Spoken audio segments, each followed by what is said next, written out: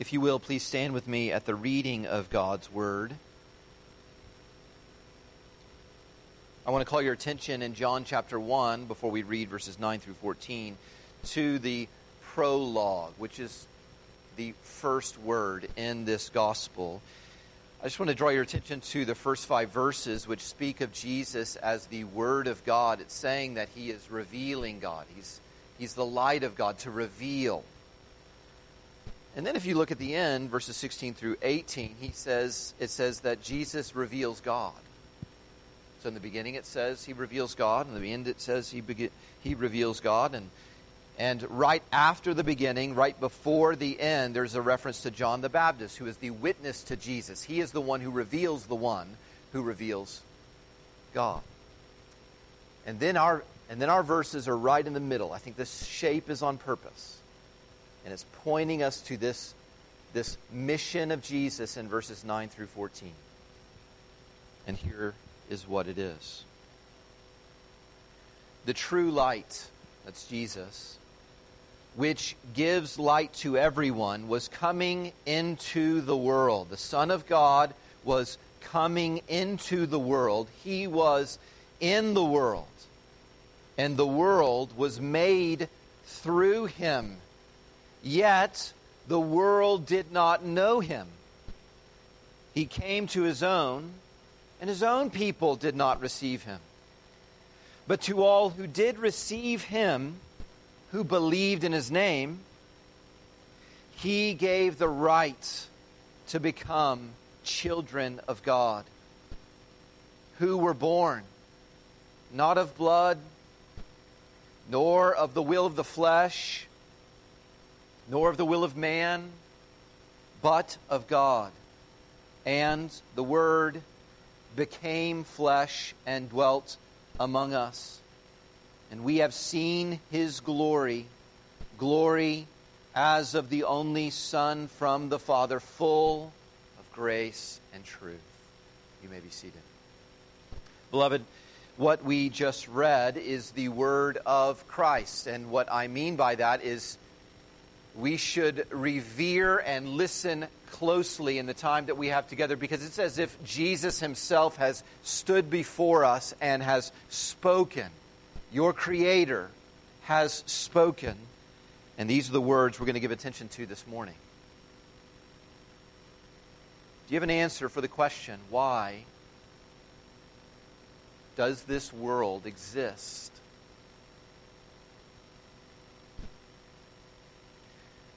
I would guess if you are in this kind of season showing up to a church, then you have some answer to the question, why Jesus? I mean the name of the human, the God-man. Not the fact that God is 3 in 1, Father, Son existed eternally, but why Jesus? Why was He born and given a name? Why did He come?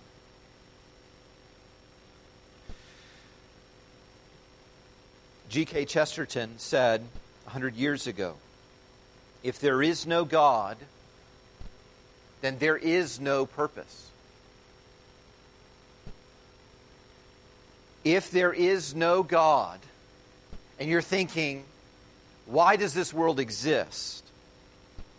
Then let me tell you, if there is no God, there is no reason to care about anything. About your life, it's going nowhere. About how you treat people. If there was no God, there would be no such thing as good. I mean, how could you even decide something is good or something is wrong if there is no one who defines that? No one who is representative of all that is good, all that gives you life. You could never know it. There is no such thing as good in this world. There's only random. There's only your thoughts. And we could all disagree. Now, that is an argument for the existence of God, because we mostly agree on what's good. You have a sense of what is good. And that is because this world is made with purpose by a God. But there would be no good in this world apart from God. If there is no God, there is no purpose to anything. But because there is a God, there is purpose. And what we're considering this morning, and perhaps next week, is in the greatest act of God, who always has reasons, who always has purpose. If we look at the greatest act of God, the culmination of all that He has said about Himself in the Gospels, we should expect for that greatest act of the Son of God leaving heaven and becoming man, for that to be filled with purpose. Why Jesus? Is another way to ask the question, why did God become human? Why did God, who is spirit, take on a body? And so what I want to consider as we close out this series is this.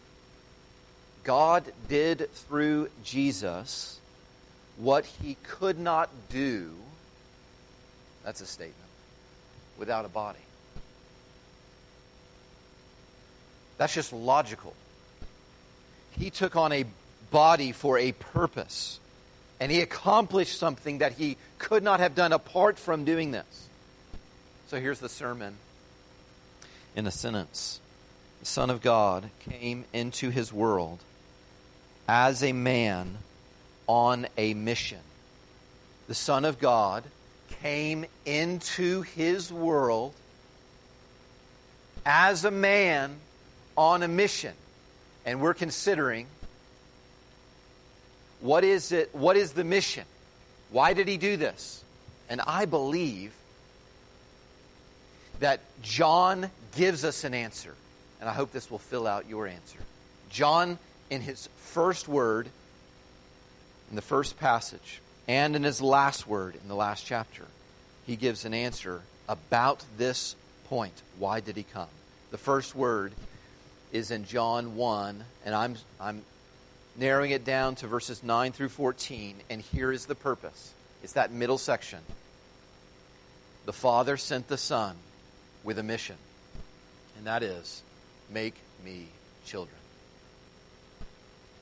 You see that in verses 12 and 13? Make me children. I believe the shape of the first word points to this middle section, and the point of it is the Father sent the Son for this purpose. Make me children. When I think about being children of God, I always think about this story that is humorous to me. I was serving one day in the clothes closet and food pantry, and one day, I was helping a couple out to the car to unload their groceries that they had picked up that day, and I observed this tiff between the two. And I noticed that the woman was giving a lot of instruction to the man. And at some point, he turned to her and he said, "You're pretty difficult." And she looked at him and said, "I'm a child of God." And she said it like that. I always remember it. She said, "I'm a child of God." That's what I say to you when you try to tell me anything negative. Now, I don't know if she was or not a child of God. Maybe she is. But I did hear something that I would want to distinguish from what we're talking about when the Father says, "Make me children." This is why I sent the Son into the earth. It's not to give you an excuse for acting however you want to act and for doing whatever you want to do. And if anyone challenges you on that, you just say, "I'm a child of God because of Jesus." That is not what he's getting at. In fact, in verses 9 and 10, God tells us no one is born a child of God. You see that? No one is born a child of God. Even though Jesus made the world did not know Him.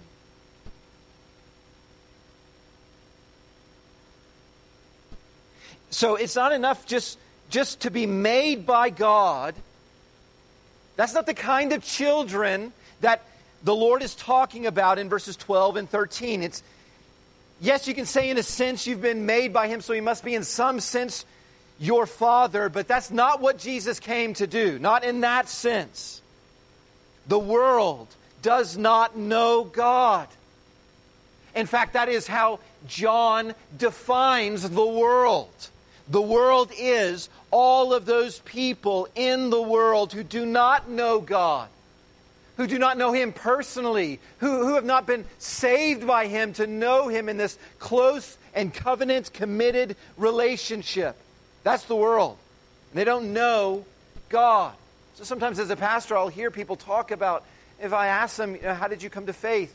How did you become a Christian? And they'll say things like, I've always been a Christian. No, you haven't. I understand sometimes what you're talking about. I don't remember a day when I wasn't a Christian. Well, say that. Because John 1 says, no, you were not born knowing God. You did not know God. And listen, the Bible says more. We aren't born knowing God for this reason. It's because we disowned Him. He made us. And Genesis chapter 3 makes this point that our first parents, Adam and Eve, made a decision to sin against God and to do what He told us not to do. And when they did that, they said, I don't want you to be my God. I want to decide what is good. I want to decide what is evil. I will be God. We were born with this condition of disowning God, so we don't know Him. Beloved, make no mistake. Every single person who was made has a judge. Yes, the Maker is your judge by birth. Because He made you. He owns rights over you. He is your judge. You will answer to Him. But it takes a mission to make you a child. In fact, the very mission of Jesus, according to the very first words of John, is to address this very problem. Even though He didn't have an obligation to do this, He willingly came for this reason. The whole world is separated from me. The whole world doesn't know me.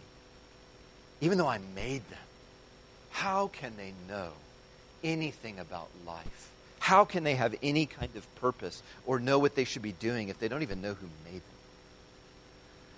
So you could, I don't know if Clayton's Barbecue is open after the service, but you could go in there and you could, I guess, look at the menu and say, you know what, I'll take the works. Just give me one of everything. And while you're at it, give me the employee discount.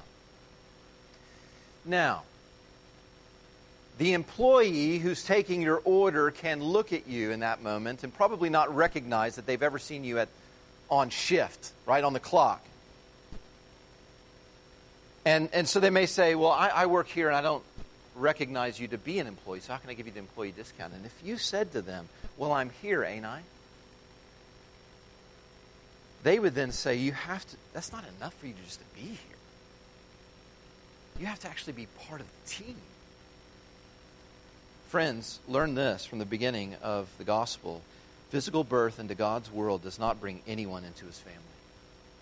His family is a spiritual family. So Jesus in a couple of chapters will say, whatever is born of flesh, like just being born physically, that's flesh. You have to be born of spirit to be spirit. You must be born a second time. No one is born a child of God, even though we are made by Him, and even if his next point is, even if you were saved by Him. Now, listen to me. Verse 11. The people of Israel were saved by Him. This is what I mean. For them. For their kind of salvation. It says in verse 11, He came to His own. And even His own, the people of Israel, who had the promises, who were expecting Him, who were looking for the King to come, should have known He would come. Even they did not receive Him. Even they did not believe in Him. His own people is this different group from the world. This is the people that God saved. Israel, saved from Egypt. They, and we see this throughout the Gospels, the Jews largely reject him, largely refuse to receive that he is God's Son. And so they were saved in some sense, in an Old Testament sense, but not in a New Testament sense, not in the sense of what the Son came to do. They were not saved in that way. And so the mission then is to give a better salvation than Israel had already experienced in the Old Testament. That's what he's come to do. So that at the end of the Old Testament, what is it that God keeps on saying? I've got to do a new thing. Don't just think about the old thing I did when I made you my son. I'm going to make you a different kind of son, my people. And he specifically says, what I'm going to do is make a people who all know me. Not this mixed group of people, Israel, who some of them know the Lord and some of them do not. When my Son comes, when I come, all my people will know me. So I want you to see a little bit more of this first word in John 1, verses 1 through 18. Look at 1:1. This whole first section of the Gospel of John is a word about witness. It is a word about revealing God. And so that's why 1:1 starts with "in the beginning." Because the whole book of the Bible started with "in the beginning." It's taking us back to the very first time God spoke publicly. And this point is being made that creation did not give us God in the way that Jesus will give us God. Creation didn't give us a father. And then the language goes on in John chapter 1, and he talks about basically how God saved Israel out of Egypt and made them his people. Look at chapter 1, verse 17. The law was given through Moses. That's what happened right after God saved them out of Egypt, is the Ten Commandments were given. Moses revealed God. God spoke a second time publicly. And he revealed himself. And you remember what happened after that. God pulled Moses aside, only Moses aside. And the rest of the people didn't get to hear what Moses got to hear on top of the mountain. And remember what he said. I'm going to reveal my glory to you. I'm going to reveal my name. I am gracious. So, our passage then says that Moses gave the law, and also grace came to Moses in some sense. But verse 14, look back there. The Word became flesh and tabernacled among us, dwelt among us. And we have seen his glory, glory as of the only Son from the Father, full of grace and truth. What you need to hear is, if you want to see God, Moses couldn't even do it. I will hide you in the cleft. You want to see my glory? I will tell you my name. My name is gracious. But you can't see my face and live. And then verse 14 says, if you've seen Jesus, like we have, John says, you've seen glory. He has made God known in a way that creation didn't, in a way that Moses didn't. Jesus makes God known better. He is God in the flesh. That's why it says tabernacled or dwelt among us. He is the God who has come to the world. But also, verse 18, look there. No one has ever seen God. A reference again in comparison to Moses. Jesus has seen him because he is the only God. He is at the Father's side and he has made him known. Jesus has come to perfectly explain who God is to the world. He's the only one who can tell you. Moses can't tell you. Moses didn't see his face. Jesus has seen his face from eternity past. And now, right now, beloved, is seeing him now, looking at him now. And he has made God known in a way that no one else could. Only the Son can make the Father known. Only the Son can make children.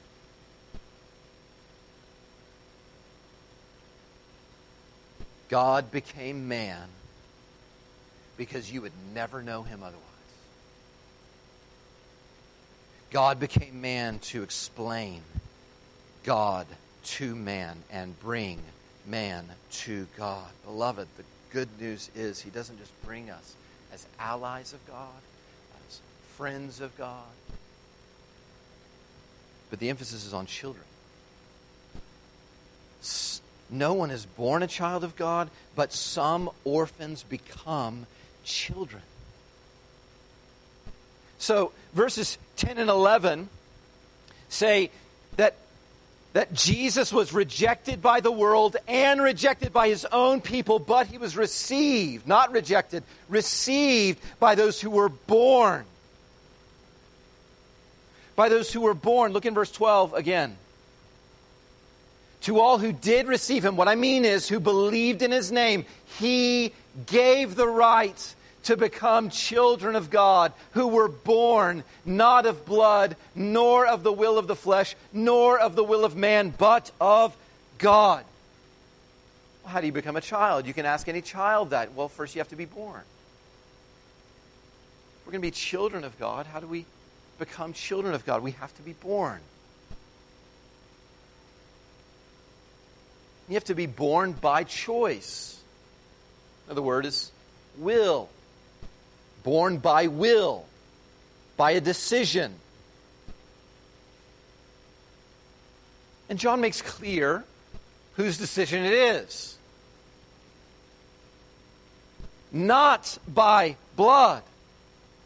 Israel, just because you're born a Jew doesn't make you a child. Not born by your will. Not the will of the flesh. The flesh and all of its sin will never will this. Choose God as Father. Decide for the Lord. Not of the will of any man, but God has to do it. So if we were in Ephesians and Paul would describe the state of all of humanity in chapter 2, verses 1 through 3, basically said you would not go to him. You would not come to him. You could not come to him because you were really that dead. Spiritually, and dead people can't do it.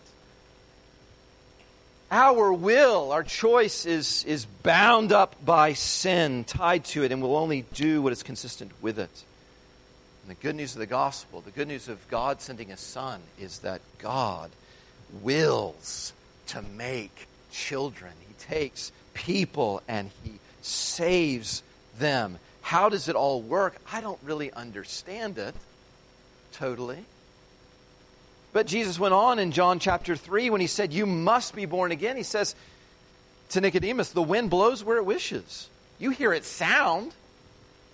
You don't know where it comes from or where it goes. You can't predict it. You can't cause it. But you feel it. You hear it. You can see its effects. We saw its effects a couple nights ago when we woke up and saw what the wind did. You can see its effects. And Jesus says that is the way it is with everyone who is born of the Spirit. And so, Jesus, I think, is a good teacher. I think he's a good teacher. And when the teacher says, well, let me tell you what it's like to go to heaven, you have to be born. So some of you have heard me give this analogy. He's good at picking the analogy that really explains what this is like. It's like being born. I don't know if anyone would stand up and testify today about the day of their birth. And what I mean is their will in the day of their birth. No takers, I see. Let me just explain my own. I cannot tell you that I was in the womb and I said, you know what? I wonder what's out there. Kind of dark and comfy, but I'm just curious what's out there. Let me claw my way out and just see if there's more to be seen in this world. You have to be born. And that's not the way it works. Even if we have conversations with people, we'll say to someone who's really uncomfortable and pregnant, well, they'll come when they're good and ready. No, they won't. Forces outside of that baby will work on the baby and cause the baby, push the baby out. That's the way birth works. Jesus said you have to be born again spiritually, and that's the way it works. Forces outside of you, more powerful than you, force you out into life. So that Ephesians 2 goes on to say, but God made us alive. And He's a good creator. And when He makes something alive, it lives. And so when the baby comes out, what can you do? You can start taking vital signs, can't you? You can see the baby is breathing. You can hear the baby is crying. You can hear the baby is hungry. The baby is alive. And however this all works, the Spirit comes and makes people alive whenever they hear about Jesus. They would not have chosen Him. They could not have chosen Him. They were dead spiritually, but then He makes them alive. The Spirit comes, the wind blows, and you can see its effects. They live. They choose Him. They love Him. They didn't love Him. They want Him. They did not want Him. But they're alive now. And when God makes alive, then everything lines up and we believe. We want Him. We become children by birth. Isn't it amazing that God takes people who would never choose Him and He chooses them and makes them able to do what they could never do? So the Son of God took a body. And He did what Adam did not do, what Moses could not do. You see, something has to happen for the world that does not know God. John 3, perhaps the best known passage in John. John 3, verse 16. You know it. You don't have to turn there, but let me read a couple verses before to show you the how, what has to happen for the world who doesn't know the Lord. You cannot just they're not just helpless orphans. They're rebels, sinners, who've offended God, who have made choices against Him. And so, right after Jesus explains to Nicodemus, you have to be born again. Look in verse 9. How can these things be? How can that happen? And then He describes, look in verse 14, as Moses lifted up the serpent in the wilderness, so you must be born again. And how are you going to be born again if you must be born again? Well, what must happen is the Son must be lifted up like Moses lifted up the serpent in the wilderness, that whoever believes in Him may have eternal life. Sounds just like verse 16. Verse 16 is actually an explanation of verse 15. For God so, and so means in this way. The same meaning as verse 14. So means in this way God loved the world, that He gave His only Son to be lifted up, that whoever believes in Him should not perish, but have eternal life. How? Like the serpent was raised in the wilderness. Like, don't you remember in Numbers chapter 21? When all those fiery serpents were biting the people of Israel, and just by one bite of the serpent, they just dropped down dead. And God said, here, take this staff, this bronze serpent that looks like the ones who kill you, but lift that one up. And I tell you, just trust me, when you are bitten by one of those snakes, if what you do then is look up at the one that looks like those snakes, but the one that I gave, then I will save you. You will live. I've provided this snake. And the Son came to be like that. So that when He's hanging on a cross and He looks guilty, He's around the guilty and He's dying. He looks guilty. He looks like a sinner, but He's not a sinner. He's lifted up so that if anyone looks at Him, I deserve your punishment. That's what I deserve. I deserve to die. But if you will look up at Him and believe in Him, He took your pain.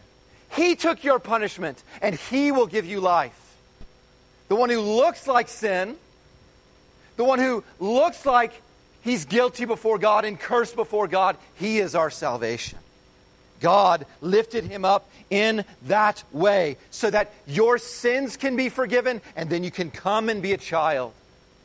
You can come into his home because your debt has been paid.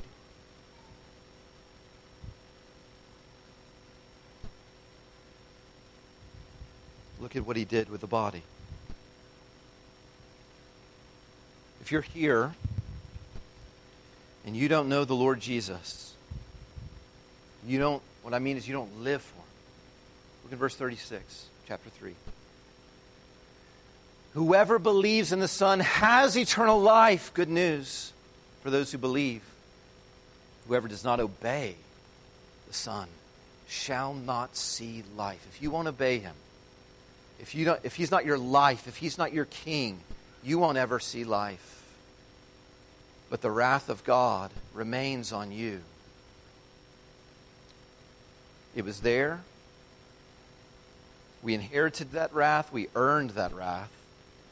Jesus took wrath, anger of God for sin. And if you will not obey the Son, you will have to pay him. So turn to the Lord Jesus and believe.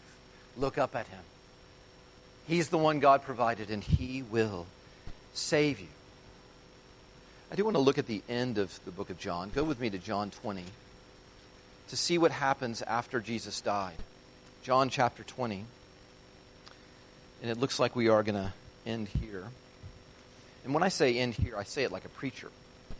Some of you know what I mean. Chapter 20, verse 17. After Jesus dies on a cross and he's raised from the dead. We saw this, it was last week. Jesus appears. He's been raised from the dead because he is not guilty. And he cannot stay dead because only sinners deserve death.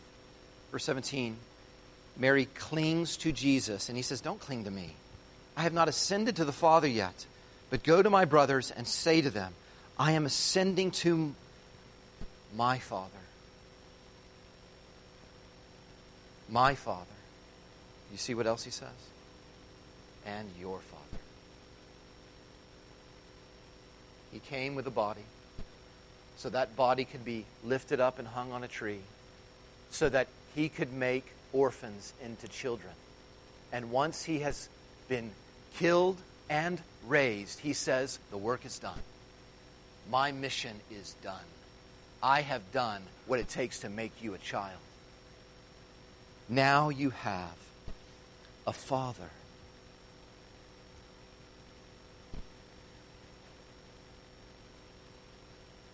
I want this point to really set in, and this is why we're not going on.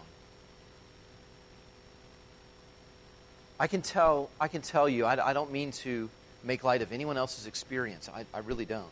But I can tell you that I have a sense of how awful it is to grow up without a father. I didn't know. I had nothing until I was 27. I know what kind of effect that can have on a child. You hear all kinds of stories about the effect that a father in the home makes. Some people have a father in the home, and he's not much better than not being in the home. But I did have this moment where I got to reconcile with my father. And from age 27 till 31, when he died,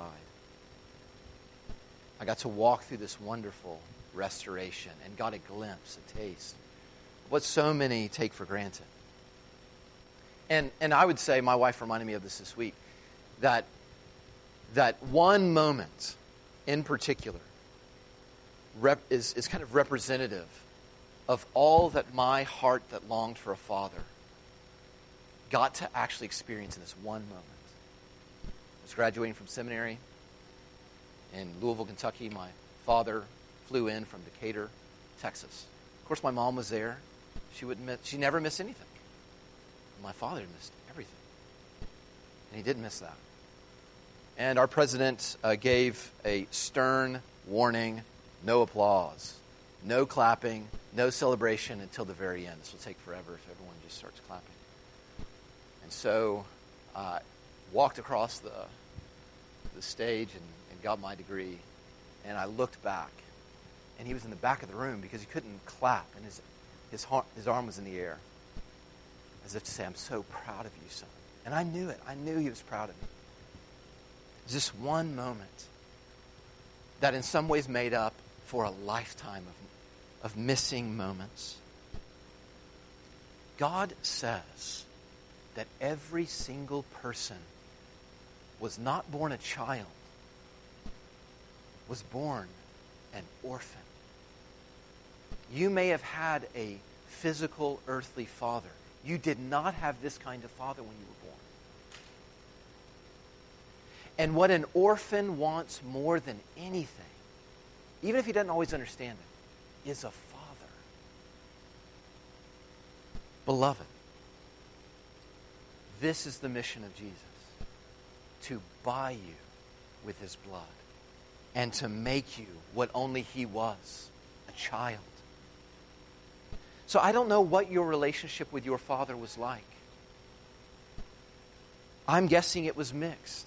I'm guessing you have stories like mine where there are these flashing moments, and the very best of them, you should know that is a shadow of how good a father we have as Christians in God. The very best.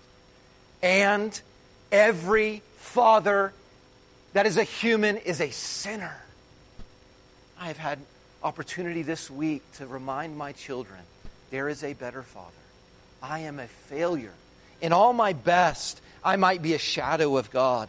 But every father sins. Every father on some level abuses his authority or abdicates his authority. He's not the best picture. Children, your father, I hope you've got you're blessed and you know your father, and they're showing you little signs of who God is and can give you pictures of who God is.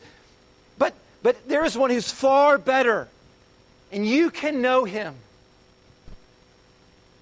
Because there are things in earthly fathers that are awful, and they don't reflect God at all. Even the best fathers. So let me tell you what the Bible says about the blessing of having a father who is God.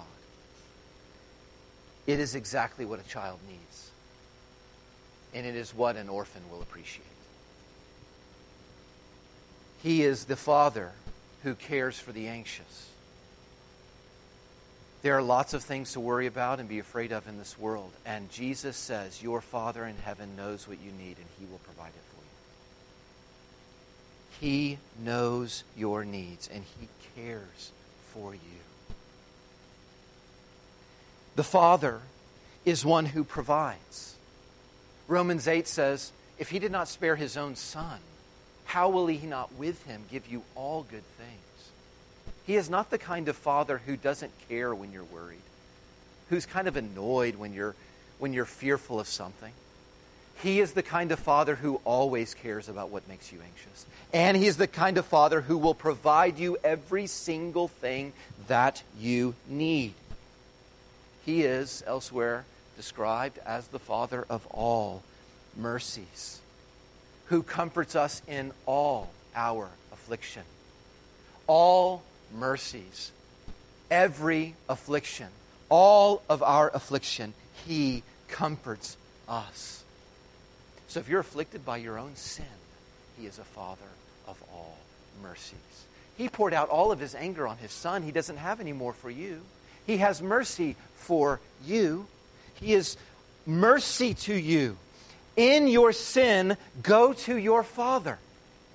He is the Father of all mercies. He is the Father who is pictured by Jesus in Luke chapter 15 when the wayward son is done being wayward and he realizes, all I have, I've just lost everything. I've squandered everything. I've made him such a mess of my life. Maybe my Father will make me his servant. He doesn't make him his servant. He runs to the Son. The Son's got this apology all worked out. I know I've got to confess this to him. I'm going to say all this stuff to him. The Father says, no, I don't need to hear any of that. I'm running to you and I will receive you. You're not a servant, you're a son. Here's my ring.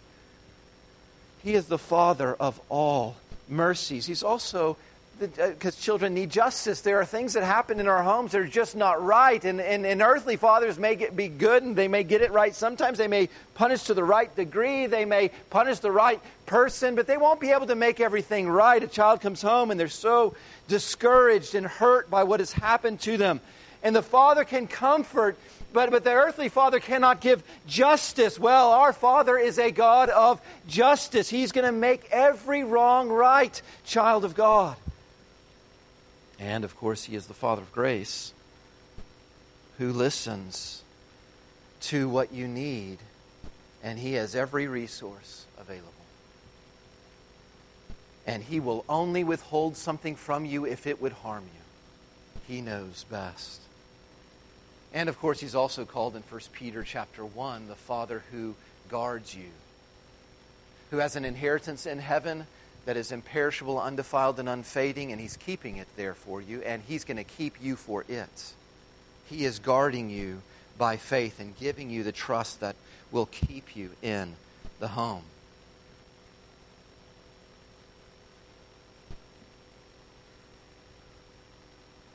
So the woman said, I'm a child of God, as if that defended everything.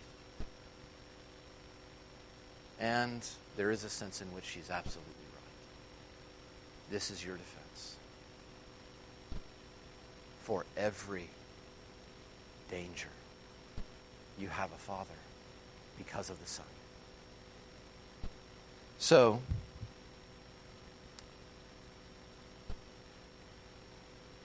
perhaps my favorite book is dedicated in this way to the author's children. He just says, remember who you are. It's my favorite book because it's a book about a son who needed a father.